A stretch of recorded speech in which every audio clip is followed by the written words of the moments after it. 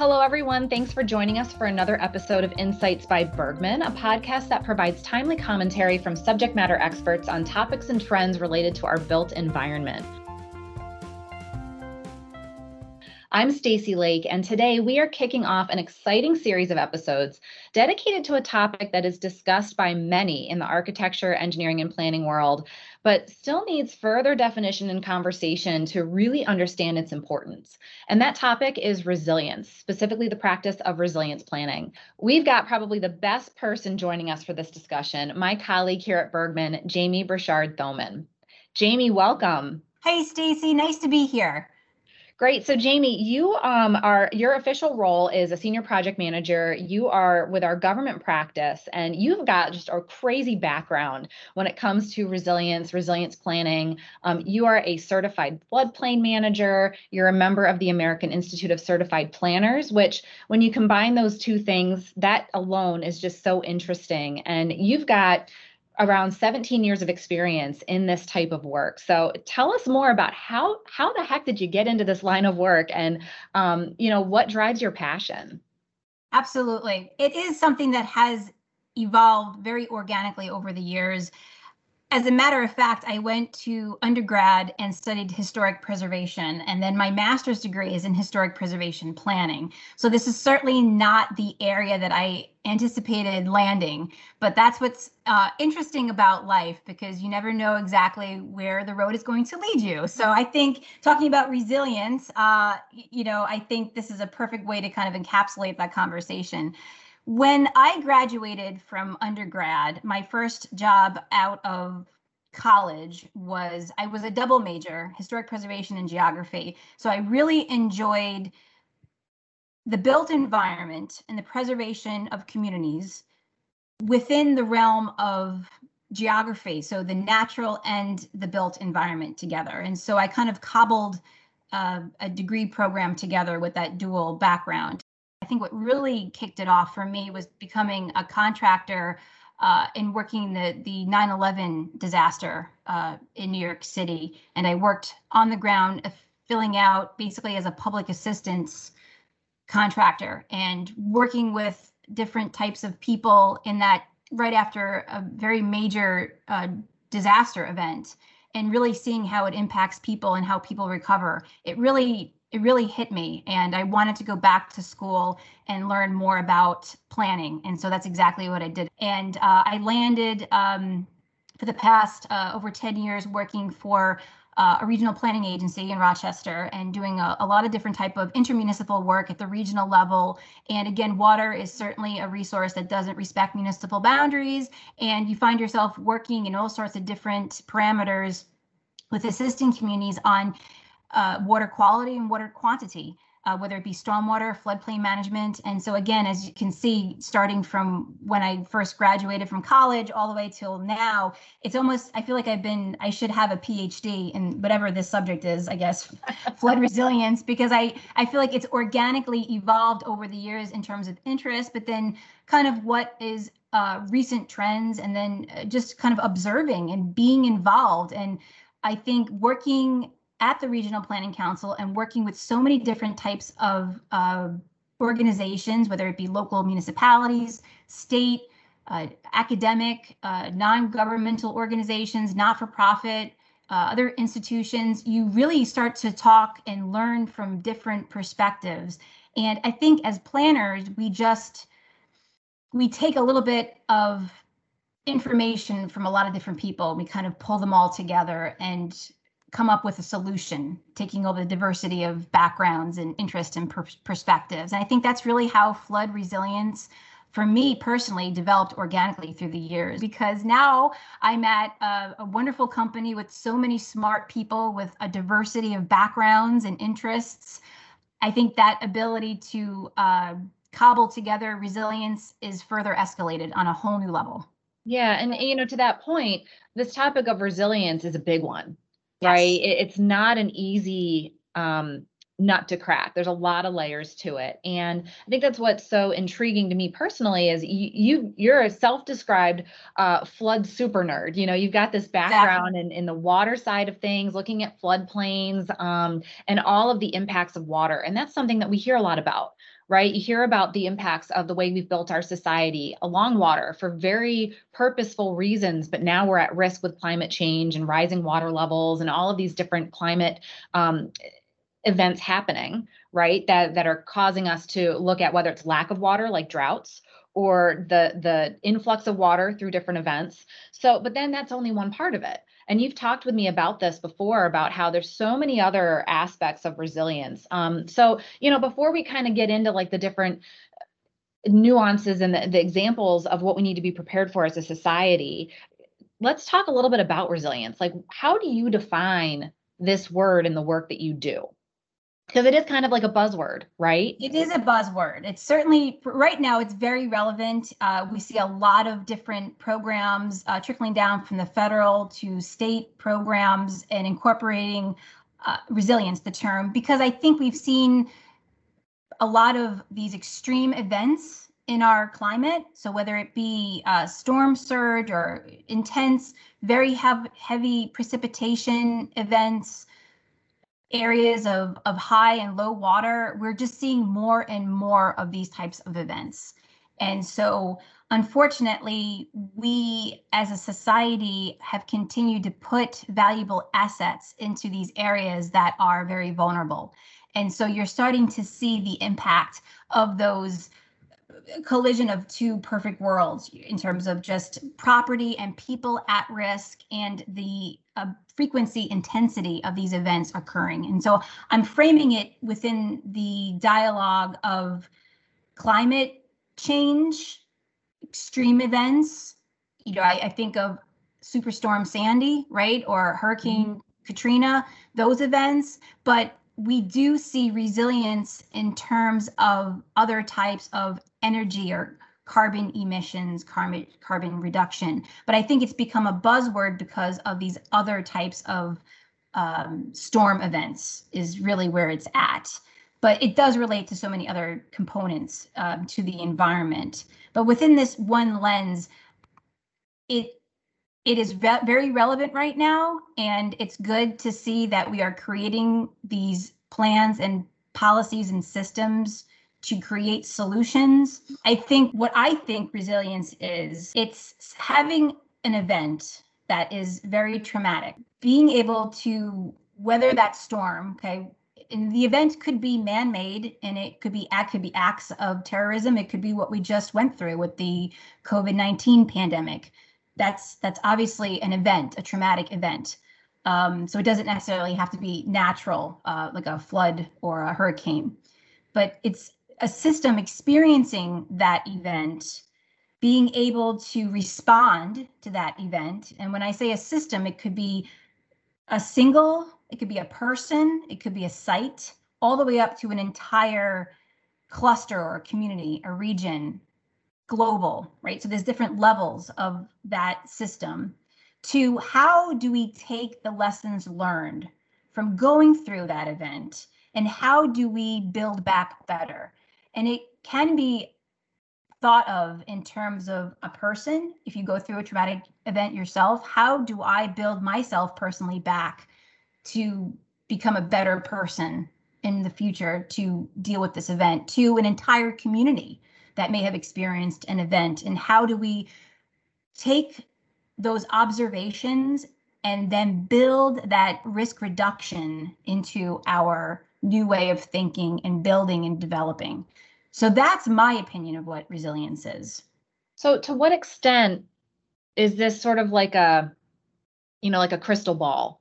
You've talked about kind of learning from similar events, but is there an aspect of, we can't tell the future. You don't know what's going to come down the path, but, in your expert opinion, like, to what extent are you kind of trying to plan for the inevitable without knowing what that is? You're collecting data and you're always reviewing and just making the best decision that you can based on the information at hand. Mm-hmm. And I think that is a skill that is inherent to planners generally, because we have been doing this type of work, whether it be through comprehensive planning activities with communities where you're looking at 10, 20 years, what is the type of community you want to have in 10 to 20 years, or it's watershed management plans, or it's downtown revitalization plans. You're always thinking of what do we have now and how do we want to get there? And so we're just seeing it, resilience, on our larger scale now, because it's involving many more disciplines than I think we have seen in the past. Yeah. So, one of the things that I've heard you talk about are the different aspects of this. You've talked about the soft and the hard, the non-structural and the structural. Can you talk a little bit more about that? Because I think that's such a really helpful way for those of us who are a little bit further removed from the nuances of it to think about how you and other people in your field kind of frame this and what we need to be looking at as we're planning. Absolutely. So if you don't mind, I'm going to pull out a little bit of my flood nerd history right here, and then just Nerd it use out. as an We're example. good with that. Yes. So a little bit of a history lesson here, and I'm going to use it within the lens of floodplain management, because we talk about resilience and we talk about structural and non-structural, but again, this type of work has been going on for a number of years, and I think you have to start somewhere. And I really, it's very easy to look back at policy development and be critical, but I think we need to start someplace, and then you learn and you figure out what works and what doesn't work. So the National Flood Insurance Act was passed by Congress in 1968. And what it started was a conversation about non-structural measures for reducing risk and helping with floods.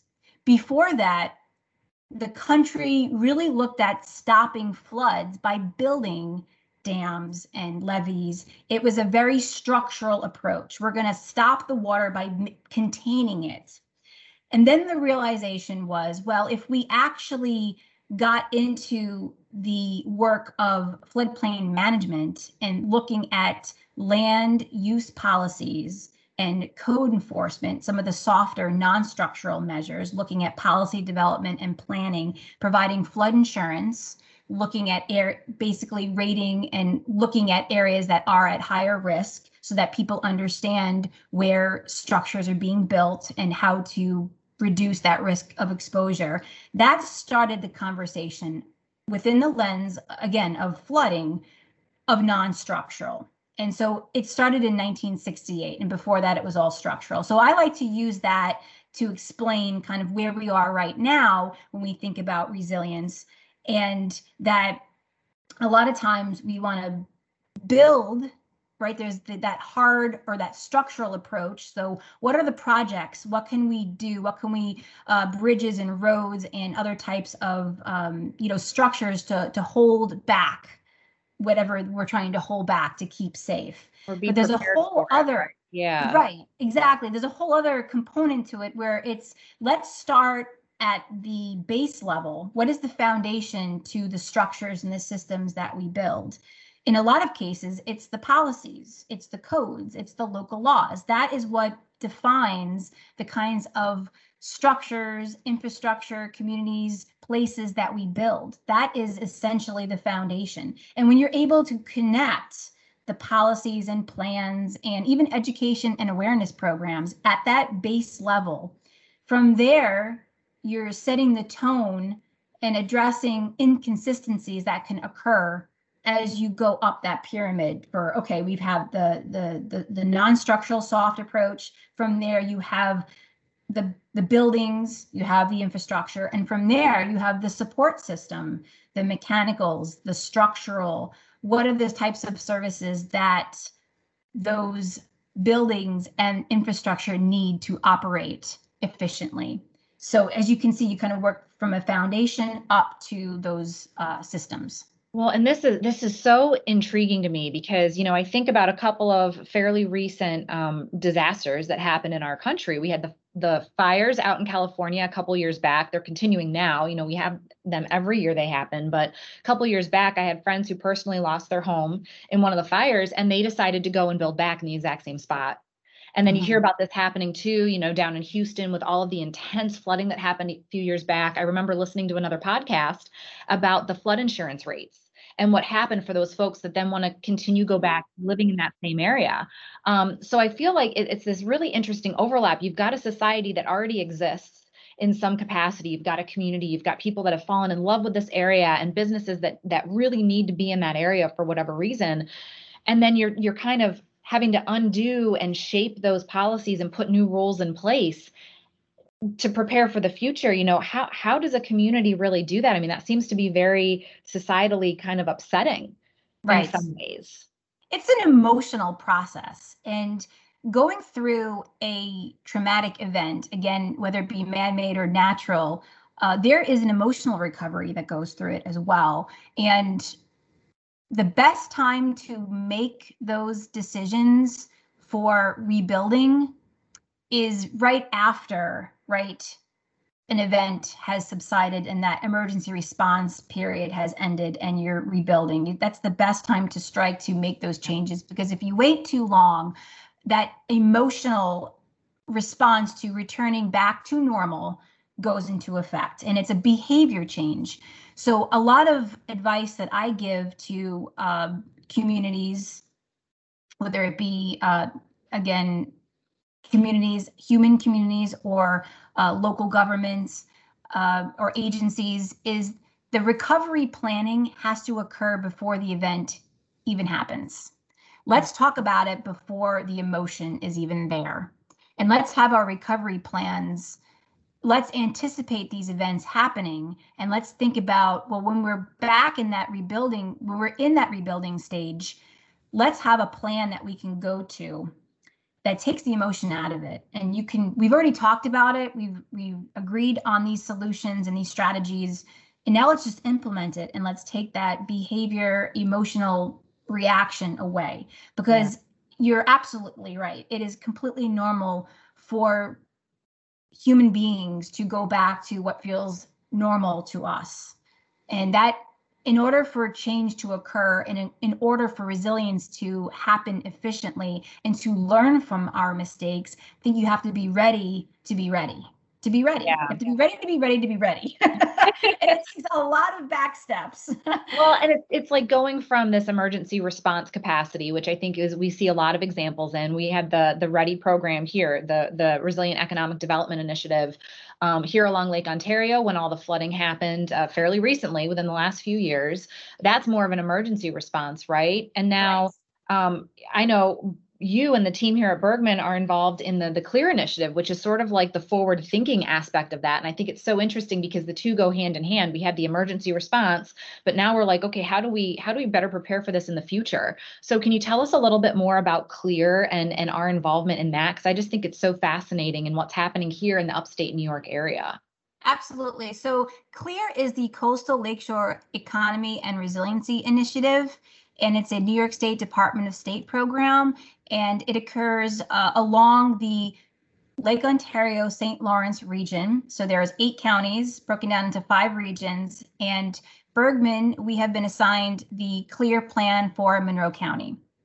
And how it differs from the REDI program initiative is essentially what you just said. REDI was a very rapid, robust, quick engagement program looking at emergency response in context of that repetitive flooding along the lakeshore, and finding out what are the at-risk infrastructure, so the bridges and the roads, what are those assets and those immediate economic development assets that we need to quickly get money to in order to recover and to rebuild efficiently. And so it was very focused on infrastructure and a very rapid response. CLEAR is looking more, I would say it's a grassroots initiative, starting at the local community level and building up. And the solutions that we propose will again ebb on the side of more of those softer solutions to resilience.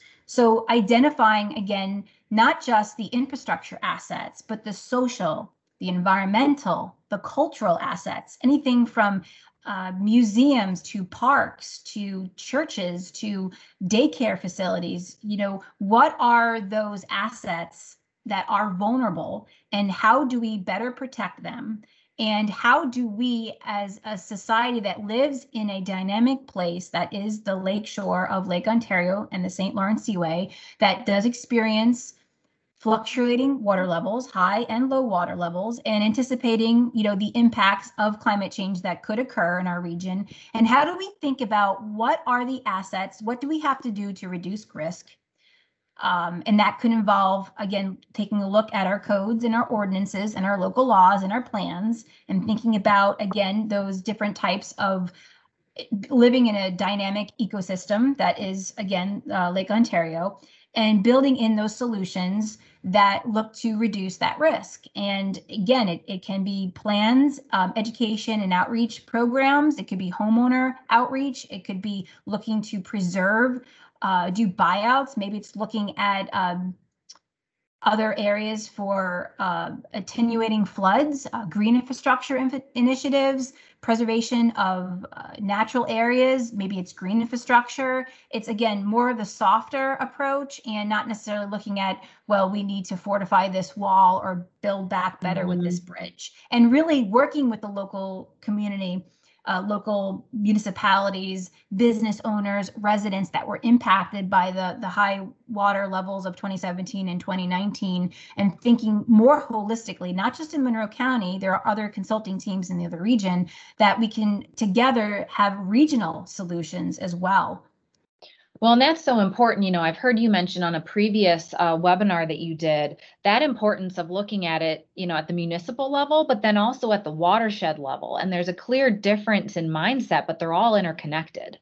They really are. I think there are some solutions. And again, let's break down resilience when we think about the site level all the way up to community to region, right? There are some solutions that are appropriate for more of a site approach. Then there are other solutions that are more beneficial and more efficient if you're able to achieve them on a larger level and a regional level. So shoreline management is a good example of that, especially when you're looking at artificial or hardened shorelines versus more of a soft or living shoreline. And when you think of at these many scales, what you do to protect or stabilize a shoreline could have impact somewhere else. So if you harden your shoreline in one area, the water is going to go someplace else. So I think that is a really good example of a way to look at the different scales of resilience and think collectively. And that's what's so great about the CLEAR initiative, is that there is a variety of solutions that can be proposed, but we need to work collectively to see where are we going to gain the best success for the most amount of people, society, communities throughout that comprehensive approach. Right. And I know that we're just getting started with this. And we're recording this podcast right now at the very start of June. And coming up soon, you guys have some of your first community outreach events. It'll be virtual with community members. But that is such an important aspect of this. It's listening to the community, listening to what they need, what property owners need, residents and commercial. So it's going to be really intriguing. Hopefully you can come back, and share with us more of what's learned from that as the plan's being developed with the county. Absolutely. I look forward to hearing from the residents, because it is a grassroots initiative, and we will be hearing from local people that have experienced these events. And where do you see your community in 10, 20, 30 years, knowing that we have such a dynamic natural ecosystem here? What are we preserving and what are we developing, but maybe developing with a better eye to knowing what we experienced and how to reduce that risk and create more resilience? Yeah, and you and I were just talking about this before we started recording, about just being where we are. We're both in Rochester, New York currently. We're right along Lake Ontario. We take for granted the fact that we have so many amazing water resources. We've got the Erie Canal, we've got the Genesee River, we've got Lake Ontario. The opportunities are endless in terms of what could become of how we as a community and a society really appreciate and enjoy these resources in a way that protects us in the future. That's right. Water is so important. It is an asset, whether it's used for recreation or tourism. commercial development, residential. People like to live along the shoreline, even though we know that there's inherent risk. You talk about behavior change. We build back in those areas because it's beautiful. We love it. We love water. Yeah, we love water. And we have to take care. That comes with a responsibility in terms of whether it's a quantity issue. So when we talk about precipitation or flooding, we have to assume that there is some inherent risk, and how do we reduce that risk? So thinking about there's resilience, but then also the water quality aspect to it, and the quality of water, because we can't enjoy the water if the quality of it, whether it's a drinking water source or just being able to adequately use it for its fishing resources, we have to make sure that we are good stewards of that water. And I think Rochester itself, having all of these water resources, is really a wonderful place to kind of experiment and think about these different types of water resources issues in the lens of resilience. Yeah, well, and you and I have chatted about this before, just looking at Bergman and how we're structured as a company. We have offices all over the Northeast, the Midwest. We've got an office in Jacksonville. When you look at the placement of our offices, we're along water. We've got our Jacksonville office right near the Atlantic. You've got our Philadelphia offices right along the Delaware River and in the Chesapeake watershed area. You've got our New York State offices spread across the Great Lakes watershed and then out into Ohio and Michigan, sharing that Great Lakes watershed. There's such passion from all of our people here on this topic, and we're very lucky to have you kind of waving your nerd flag in terms of being this flood super nerd, and really kind of just rallying everyone to pay close attention to this. And to me, that's what's so exciting about this topic of resilience and resilience planning. It doesn't just stop at the floodplain and at the planning level. You then move into energy sources with our energy conservation team, our solar teams, all of those natural resources that we can use. You've got our buildings group, our architects and interior designers talking about how to build buildings in floodplains and all the things that we need to look at for resilience. Again, we keep going back to water as the example here, but we're going to have you back to this podcast with a number of other friends and experts talking about all the different aspects of these disasters that we need to plan for and how we're doing it across the spectrum of the built environment. Roadways, bridges, buildings, you name it. There's just a whole ton of components. So this is a conversation that's not going to end anytime soon. And to me, that's really exciting to explore all of these different aspects. Absolutely. Water is just the beginning of it. And having such a diverse group of individuals with engineers and architects, I think what we can do is be able to leverage all of those resources in-house through our ability to vision and to gain efficiencies. And that's how, as a company, we are becoming more resilient, is better using our employees and utilizing all of our diverse ways and perspectives of thinking and designing and building, and telling our story. And that's how Bergman is resilient. I love it. This has been great. Jayme, thank you so much for introducing us to this topic and sharing your background. Again, we're so lucky to have you on the team and really driving us forward here. To our listeners, thank you for joining us again for another episode of Insights by Bergman. Clearly, we've got a lot of exciting topics to come in the future. As always, you can find this episode and others at bergmanpc.com/podcast and all of your favorite streaming channels. So Jayme, thank you again for joining us. This has been fantastic. Thank you for having me. I have enjoyed it immensely.